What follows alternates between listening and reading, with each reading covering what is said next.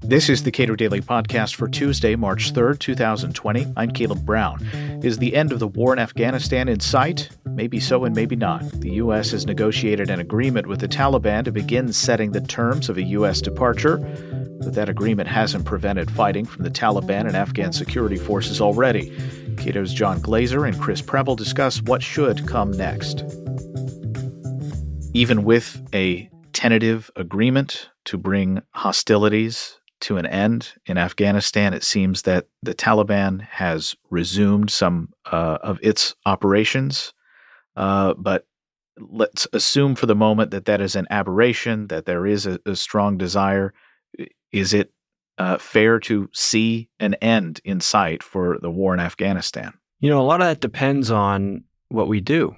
So I think the president is interested in a full U.S. withdrawal. I think he's politically interested in that kind of thing. But the way we have approached this interim deal is that we've made it a little too contingent on conditions on the ground. The truth is, it is a vital U.S. national interest to get out of Afghanistan, and we shouldn't allow the Taliban or the government in Kabul to have a veto over what is right for U.S. foreign policy. I worry about not only conditions on the ground, as you said, violence has broken out despite a sort of ceasefire truce as this deal has been signed. And I think that kind of indicates what we're in for. There's going to be a lot of violence on the ground once the United States leaves.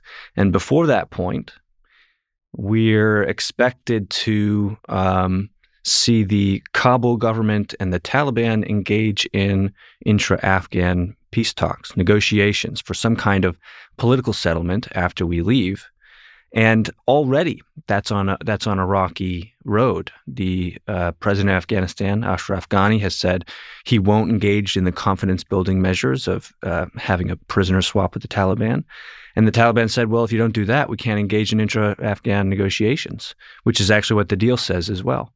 So it looks like a troubled road out of Afghanistan. The key question is, are U.S. policymakers going to allow the facts on the ground, which we can't really change, to pull us back in to an indefinite conflict there, or is 20 years enough? Let me add to that, Caleb. In any peace negotiation, there is, or coming out of any peace negotiation, there is always the potential for spoilers to, well, do what they do, which is to try to derail the settlement. And I think it's not that odd or surprising that some people in Afghanistan either haven't gotten the memo or are actually not committed to the deal that some Taliban representatives signed. The issue is, as John points out, it is in the U.S. national security interest to withdraw from Afghanistan. It has been for some time. So are we going to allow them to tell us what our national security interests are? I hope not. But ultimately, this deal, what's so tragic about this deal is it could have been concluded maybe a decade ago, maybe 15 or 16 years ago. If the complaint is that the United States conceded too much to the Taliban, gave up too much, made too many concessions, then you are committed to trying to change the conditions on the ground, which is what we've been essentially trying to do for 18 years.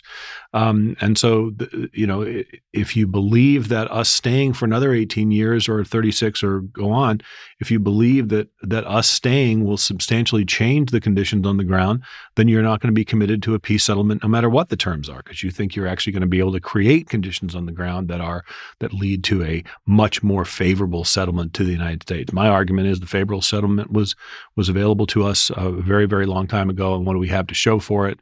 2,400 Americans killed, 21,000 injured, and hundreds of thousands of Afghans killed. And $2 trillion. The Washington Post, of course, revealed a great deal about, it's not unfair, I think, to say the lies that were coming out of the Pentagon with respect to turning a corner in Afghanistan, and much of that proved to be illusory. How much do those revelations bear on this situation? Well, it's possible that the Afghanistan papers gave a push to this debate. I think it pulled the rug out from under a lot of people who might otherwise argue that, in fact, we need to keep at it and keep trying in Afghanistan. But I think the story of the Afghanistan papers, this big expose where countless officials in secret admitted that the war was going terribly, even though publicly they maintained that it was going well and that we were making progress. The real lesson of that is that it's just really, really hard for a country to withdraw from a war before it feels like it has fully vanquished its enemies and got, achieved full victory. It's extremely hard to admit that the war has been lost, that many of the costs borne may have been borne in vain. That is a hard thing for political leaders to admit. It's a hard thing for Americans to get comfortable with. Unfortunately, it's an inescapable reality in this case. And so we really just need to kind of swallow our pride and come to the realization, acknowledge the fact that it's not in our interest to be in this country any longer. One of the claims, the fear, I guess, by a lot of people in Washington, D.C., who say we're effectively, by departing now, we are abandoning the Afghans. So the United States has tried to reassure people in Afghanistan, we have not abandoned you. We are not going to abandon you.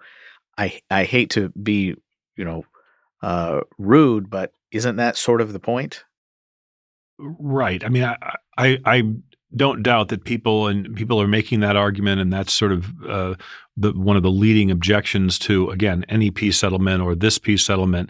But we have to remember why we went into Afghanistan in the first place, and it reminds us how much that mission has changed. The reason that we went into Afghanistan was not to build a functioning government there, was not to bring rights for women or minorities. It was not to establish a new political and social order in Afghanistan. It had to do with terrorism. I think there's a good argument to be made that the United States doesn't need to remain in Afghanistan to fight terrorism. In fact, I think John Mueller's paper goes into this in some detail, but they also address the issue of sort of abandoning the Afghans. My argument on this is the Afghan people have been fighting a civil war for 42 years, roughly. And I do believe there is a new generation that is at least willing to contemplate the idea of some kind of political power sharing arrangement that would result in the end of that conflict. But what the United States being there has done is sort of continued that conflict and prevented, I think, that sort of negotiation from taking place. Will it result in the United States and our favored allies and partners getting everything they want? Of course not. But I think it's too soon to declare that the possibility of some kind of political reconciliation and settlement is impossible in Afghanistan, were it not for the United States to remain there indefinitely. And we just have to be honest about what's achievable. It turns out that Afghan society is not all that susceptible to inputs from the United States military in terms of changing its society, changing its culture, changing its forms of governance, changing its history. I mean, you can't do that. The military is a very blunt instrument. Nation building is very hard, almost always fails. And we just have to be realistic. It's a sad thing to note the possibility, the very real possibility, that women's rights in Afghanistan will be rescinded over time as the United States withdraws. It's an unfortunate reality. I don't see how we can escape that reality beyond wishing for a better future and throwing tons of money at it, despite signs that, in fact, we can't achieve that. And we also have to remember, of course, there are other of our allies who we seem not to care at all about the rights of women. For example, most importantly, Saudi Arabia.